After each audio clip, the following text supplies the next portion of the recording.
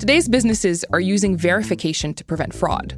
But doing that means that they're often collecting way too much personal data in the process. With increasingly strict data protection regulations, Evident offers a solution that lets companies successfully verify user data without the risk and expense of handling personal data. Learn more by visiting www.evidentid.com/reset.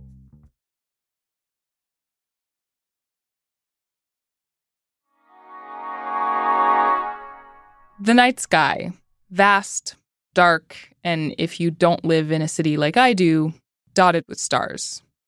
Over the last few months, a few more bodies of light have been spotted up there, and a Dutch astronomer caught them on video. Here's reporter Lauren Grush. And if you look at the video, it looks a bit like a line of glowing army ants. Army ants? Yeah. Whoa, okay, so you're playing the video for me right now, and what I am seeing is incredibly bright dots across the night sky. They're way brighter than the stars. Oh, yeah, definitely. And from what I've heard from multiple people who've seen them, you can easily capture them and see them with your naked eye. It's not difficult to find them.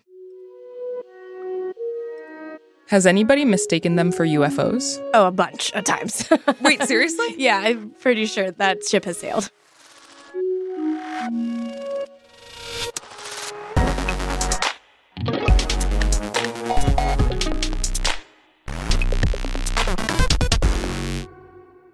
Those glowing orbs aren't UFOs. They're satellites. And they were put up there by SpaceX, the private rocket company. So Lauren Grush, senior science reporter at The Verge, what's the company up to? So SpaceX is trying to build or launch a giant constellation of satellites known as Starlink with the idea of beaming internet coverage down to the Earth below. This isn't an entirely new concept. We already have satellites in orbit, and they can provide internet coverage as well. The problem is there is a bit of a lag because they're so far away. And so what SpaceX is trying to do is launch these satellites into a much lower orbit so that you can provide internet coverage in almost real time. So how many satellites would they like to launch into space? Well, because they want to provide global internet coverage and they're at a lower orbit, they have to launch quite a bit to cover the entire globe. And so SpaceX is proposing launching nearly 12,000 satellites. Whoa. But they want the option to launch 42,000 if they can. Total, 42,000 satellites. Yeah. Is that normal? That would be 21 times the amount of satellites actively in orbit right now. And so I've referred to it as a synchronized ballet of satellites dancing overhead. But we're not quite sure what this will do to the night sky right now, and we're kind of in the process of figuring that out. I'm really curious about this because you recently wrote an article about the criticisms that SpaceX, through its Starlink project, has received. Do you want to walk me through those? Right. Well, there are many in the space community that have expressed quite a bit of concern about the impact that this constellation will have. It really boils down to two major avenues: space traffic and space debris, and then also the impact that Starlink will have on astronomy from Earth. All right, so you mentioned space traffic and space debris, and I think that what you're talking about is something that is commonly referred to as space junk. Is that correct? Sure. However you want to refer to dead objects in space, yes, space debris, space junk, space garbage, space trash. It's all the same. All right, so what exactly is the issue with Starlink and space junk? It's pretty simple. So we already have quite a bit surrounding Earth in orbit right now, and not all of it is stuff that we want up there. So we have our active satellites, but we also have pieces of satellites that have broken off. We have spent rocket stages that are just up there filled with fuel waiting to explode. And okay, sure. Totally normal. Totally normal. And the problem with this stuff is it's uncontrollable, and it's zooming around Earth at rapid speeds, so upwards of 17,000 miles per hour. And so it's when these things get close to each other, and if they, heaven forbid, run into one another, that's a problem because they can create even more pieces of debris.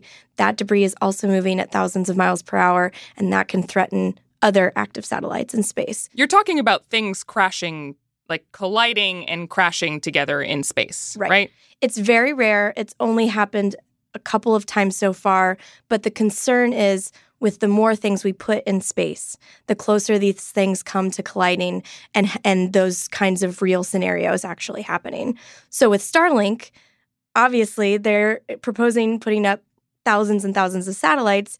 The concern is that it will up the risk of collisions in space and potentially cause more debris. And there's this concern that we could get to a point where there's just too much things in space and we can't really launch safely anymore because there's too much debris, too many satellites going around. Is that really a possibility? That's kind of the cautionary tale that everyone uses. If we don't take care of this environment, which is a finite resource, then that could become something that we have to deal with in the future. And that's really bad for us because as a species, we rely on space quite a bit. We have GPS satellites in orbit. Everything that you use on your phone, your apps for maps, that all comes from space. So is SpaceX doing anything to try and prevent any collisions with the Starlink satellites? So one thing that SpaceX rolled out with its satellites is this fancy new autonomous avoidance system within the satellites themselves. So let's say I'm a Starlink satellite. Sure. Hurtling through space at ludicrous speeds. And I get a ping that I have a slightly increased chance of running into a European satellite. What I would do then is make the decision to move out of the way, however much necessary. I'd fire my thrusters and raise my orbit so that I would reduce the chance of any kind of collision happening between me and this other satellite. Okay, and you, the satellite, would make this decision without any human interaction whatsoever. You're just gonna thrust yourself up or down and get out of the way. Right. Now, SpaceX gets alerted when these maneuvers are going to happen, so they can then communicate to the other satellite operator, hey, our satellite's going to do this. But that decision to move comes from the satellite itself. Okay, and this is new. Has this actually been put into action? No, this is really a novel process that SpaceX is implementing, and there's some trade-offs with it. So for one thing, it's great that it reduces human input on the ground, but at the same time, it's hard to simulate what these satellites are going to do. Right. So you can basically predict out to 32 hours of what the Starlink satellites are going to do. But that's not really enough time to maneuver effectively for other satellite operators who can usually see out to 7 to 10 days in the future. So what you're saying is that because these satellites have the capability to sort of change their orbit, it's a lot harder to predict where these satellites are going to be 5 days out, 6 days out, 7 days out, a month out. Right. Which is very different from more conventional satellites. Exactly. And being able to predict where satellites are going to be is key to making sure that we know where everything is and make sure that they don't actually run into each other in the future. It's kind of funny that the solution to preventing collisions is making things more complicated. It's true. I mean, with anything in space, when you make a design choice, there's a trade-off. And so right now, I think SpaceX and satellite trackers are trying to adjust to this new normal that the SpaceX satellites have introduced. So it's not a problem that can't be overcome, but it is interesting that something that's meant to help avoid collisions is actually making it a little more iffy to predict the future. Okay, so they're launching these satellites with a bunch of innovations, which also make them more complicated. What happens if they fail? So that is the other concern. So a failed satellite is a dead satellite. That instantly becomes space junk, especially if you can't communicate with it or you can't control it anymore. And 1 or 2 failed satellites is not a big deal. There are failed satellites in orbit right now, right? There are. And basically what you have to do is avoid them. They're like obstacles in the road that you have to swerve around and just be aware of where they are at all times. But like I said, 1 or 2 is not a big deal. But when you're launching such a large constellation, if you have a failure rate of 1%, that 1% becomes a significant number. I'm not saying that's what the failure rate for Starlink is right now, but We just want to make sure that all of these satellites are operational and that SpaceX has control over them, because we don't want a bunch of dead satellites in orbit at the same time.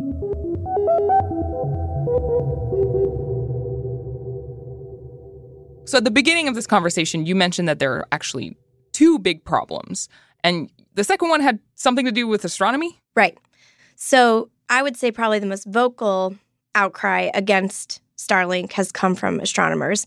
And that's because when SpaceX launched its first batch of 60 Starlink satellites, everybody looked up in the sky and saw, oh my God, they are so bright. Is that normal for satellites? So it depends on a lot of different factors. Because satellites orbit high up, they still catch the sun's light even when we are in darkness here on the ground below. But it also depends on how high they're orbiting, how they're oriented. So there are a bunch of factors. Yeah, there are a bunch of factors. But when it comes to Starlink specifically, it's something about the satellites that make them so bright. SpaceX also said it had something to do with how they're oriented. They have these really long solar panels that might be reflecting more sun. And also, since they are so close to Earth, they're going to be much brighter than if they were orbiting farther out.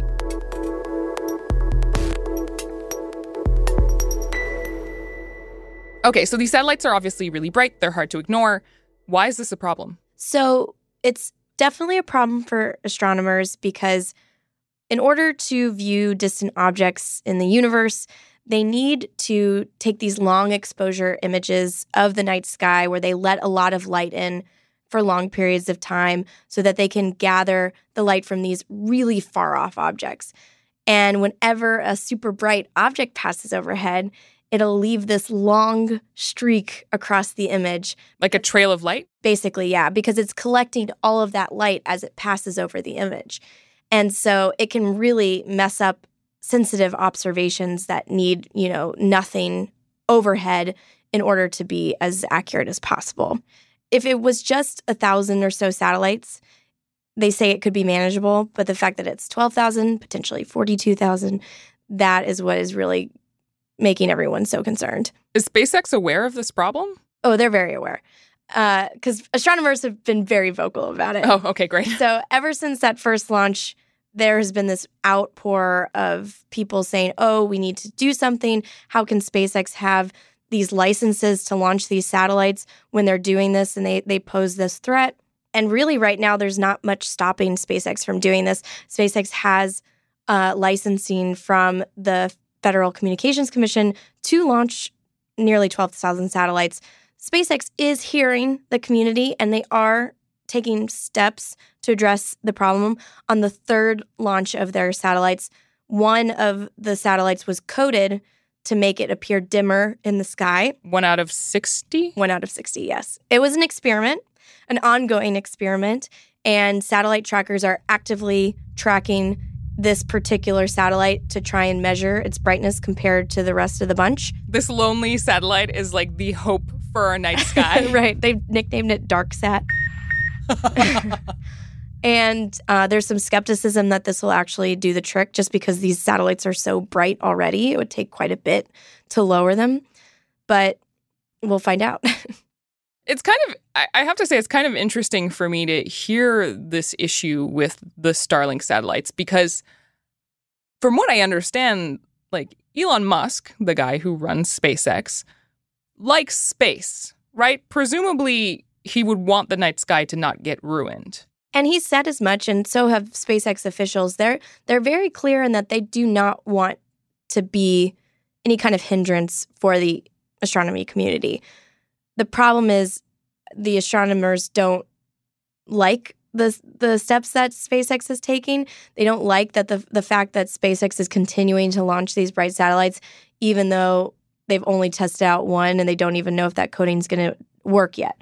They would prefer if they stopped and figured out the brightness problem and then launched once they had solved it. Yeah, proceed with a more scientific method. Right. But that is not SpaceX's way. So you mentioned at the top of this episode that the end game for SpaceX is to bring high-speed internet to people across the globe.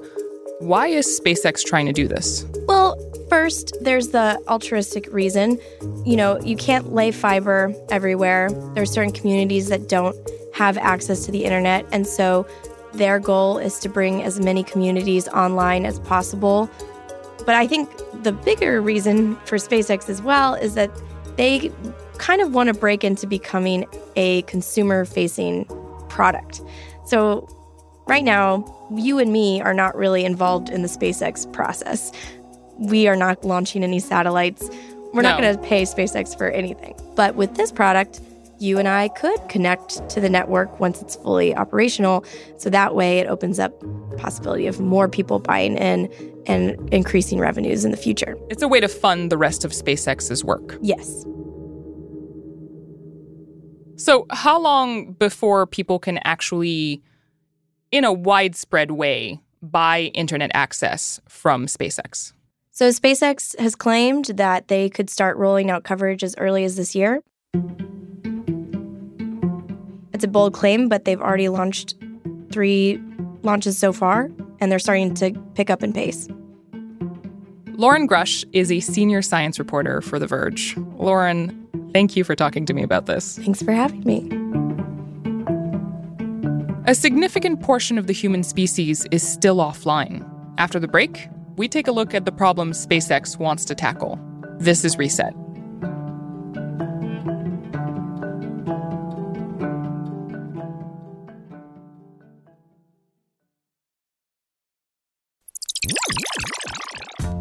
Everybody has to do taxes, but not everybody feels super comfortable doing them on their own. Which honestly doesn't seem right, because you're doing really cool things all the time with your life, and shouldn't you also be able to do your taxes? TurboTax believes that with the right tools and encouragement, people can be good at anything, even taxes. And to help people feel more comfortable with the tax process, TurboTax Live gives you personal access to experienced CPAs and EAs who are there for you, even on nights and weekends. And they're happy to go through your return with you, line by line, to double check that you've done everything right. So you can be sure to get your best possible refund and feel 100% confident in your taxes. TurboTax. All people are tax people. Starting a business is difficult. It's not something that you just do willy-nilly, because you have to spend a lot of late nights, early mornings, and the occasional all-nighter just building the business up. Bottom line, you end up being super busy. So why not make things a little easier with FreshBooks? FreshBooks invoicing and accounting software is designed specifically for small business owners. It's simple, intuitive, and keeps you way more organized than a dusty shoebox filled with crumpled receipts. Create and send professional-looking invoices in 30 seconds, and then get them paid twice as fast with automated online payments. File expenses even quicker and keep them perfectly organized for tax time. Join the 24 million people who've used FreshBooks. Try it for free for 30 days, no catch, and no credit card required. Go to freshbooks.com/reset and enter Vox Reset in the How Did You Hear About Us section to get started. That's freshbooks.com/reset.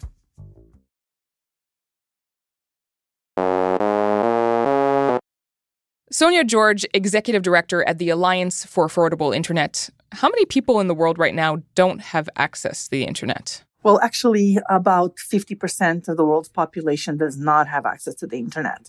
But to tell you the truth, that number is not even what worries me the most. Okay. It's not just that 50% of the people don't have access, but the problem is that it's a lot worse than that if you actually break it down across the regions of the world. So if you look at Africa, for example, only just about 28% of the population has access to the internet.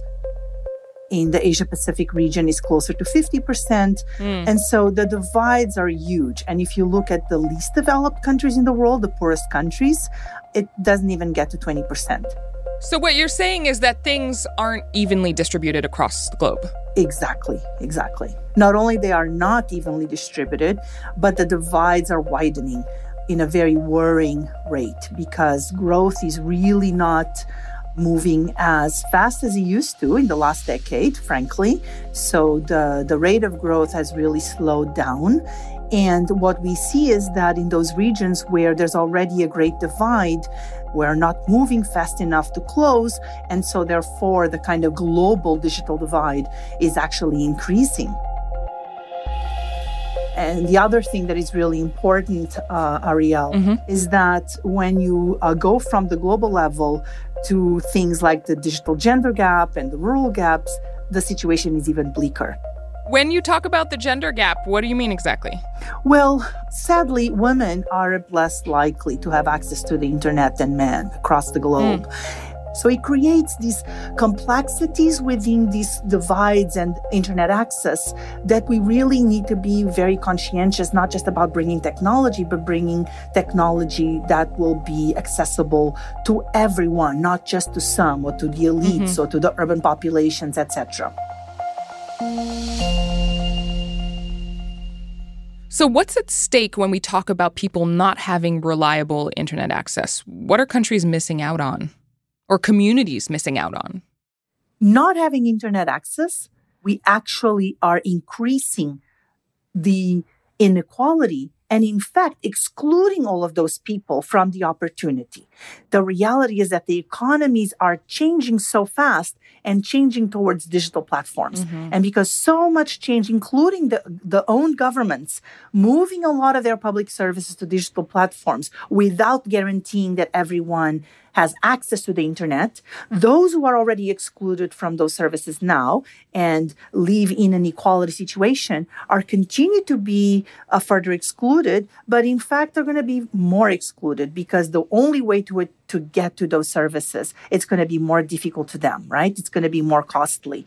So I'm really glad you brought that up because actually one thing that I've noticed in New York City recently, and specifically near my apartment, is that a lot of the timetables for buses are being removed right now.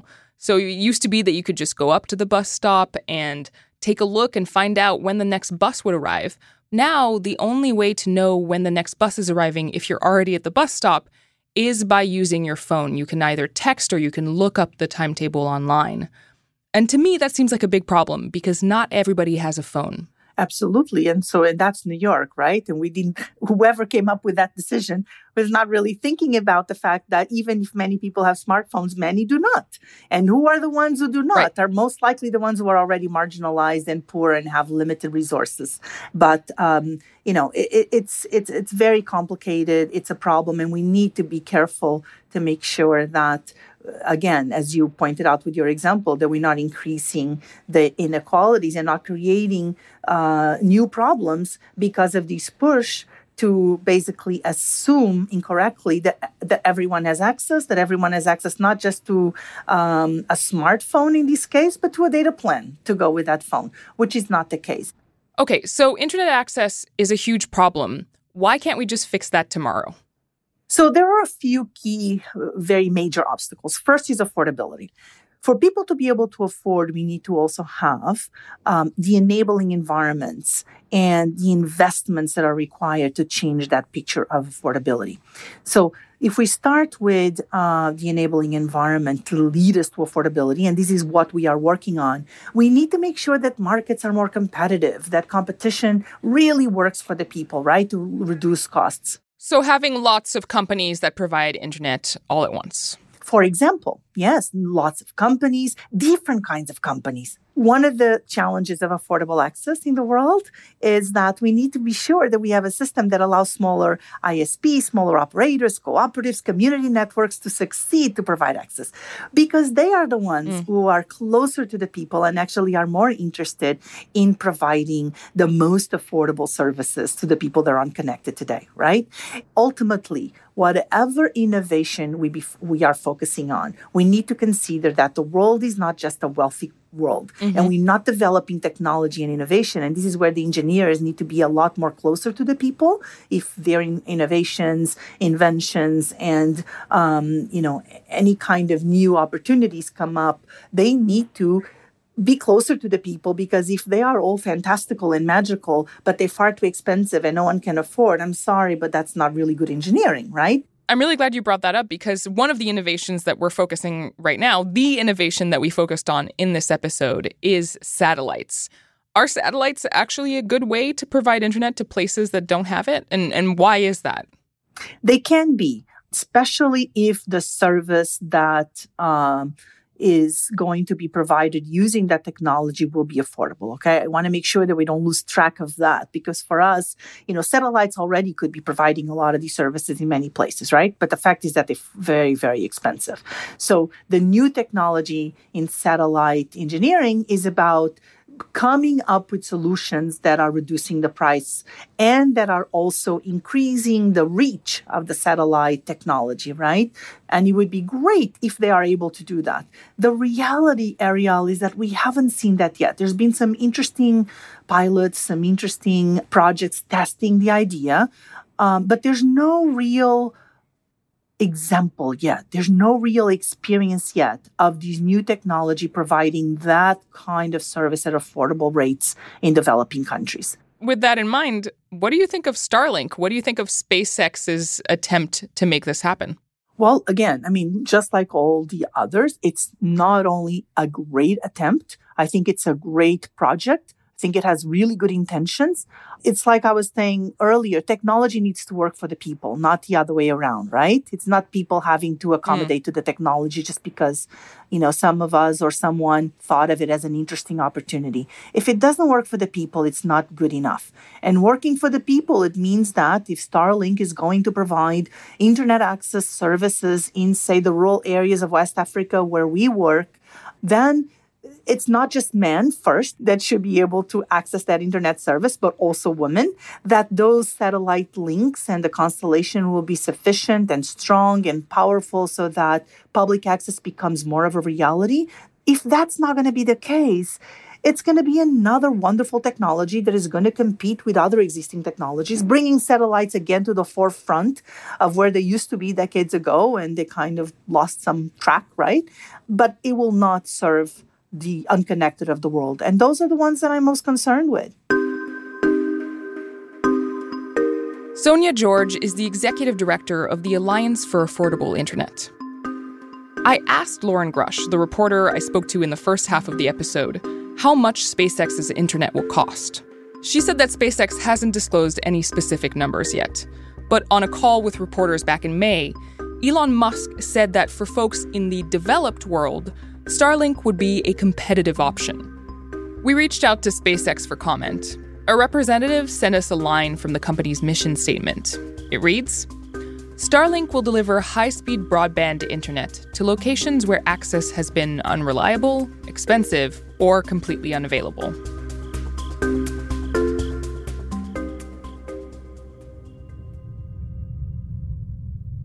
I'm Ariel Demross.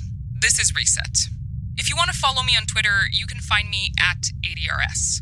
You can also reach the Reset team by emailing reset@vox.com. We publish episodes 3 times a week, on Tuesdays, Thursdays, and Sundays. So if you haven't already, subscribe to the pod. You can find us on Apple Podcasts, Stitcher, or in your favorite podcast app. And if you like what you hear, rate and review us on Apple Podcasts. It really helps. We'll be back on Thursday. Later, nerds.